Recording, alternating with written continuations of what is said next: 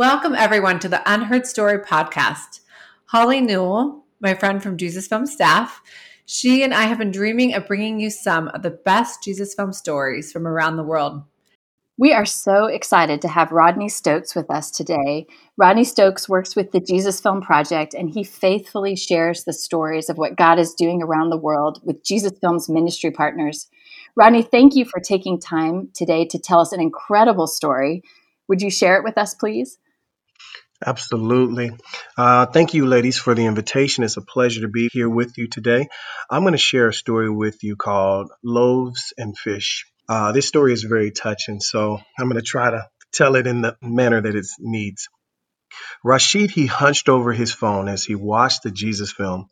It took him 2 evenings because he had charged his phone with an old car battery. But at the end of the film, tears rolled down Rashid's cheeks as he said, "If I was in the crowd during those times, I would have followed Jesus." Rashid, who is a 29-year-old Muslim, he and his wife and his 3 children lived in a small encampment full of refugees that were fleeing the war in the Middle East. He savages metal scraps from garbage to make $4 a day.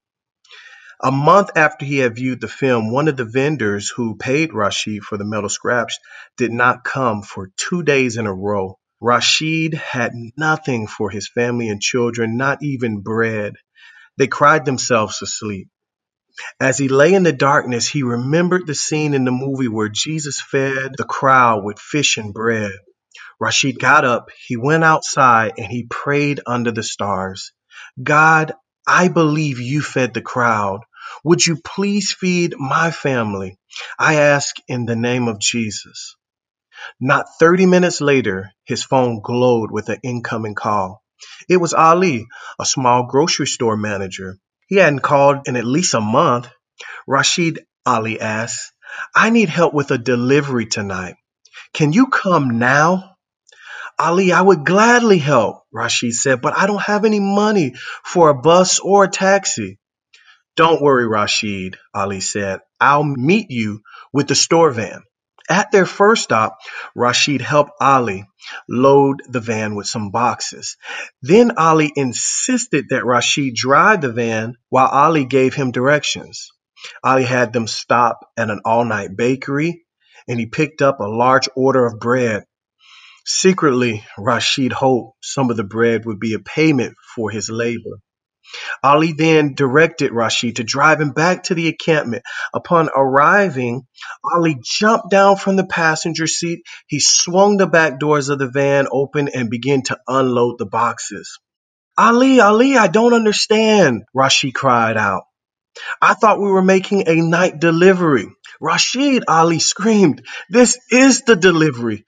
I felt I should give you the bread and these boxes as a gift." Ali began to open the boxes under the sky at night. Every box was the same, filled with fish packed in ice. Each fish was nearly the length of a man's arm. There were more than 100 fish in all. Immediately, Rashid remembered the story about Jesus and the fish and bread. He thanked Ali, he worshiped God, then he joyfully awoke his family and all the people at the encampment. Everyone ate until they were full. And yes, there were still loaves and fish left over. Rodney, that is the most unbelievable story. I love that we serve a God who is concerned about our physical needs as well as our spiritual needs. Thank you so much for taking the time to share it with us today. What a pleasure. Thank you, ladies, as much. All right. Thanks, Rodney. Yeah, thanks, Rodney. That was great.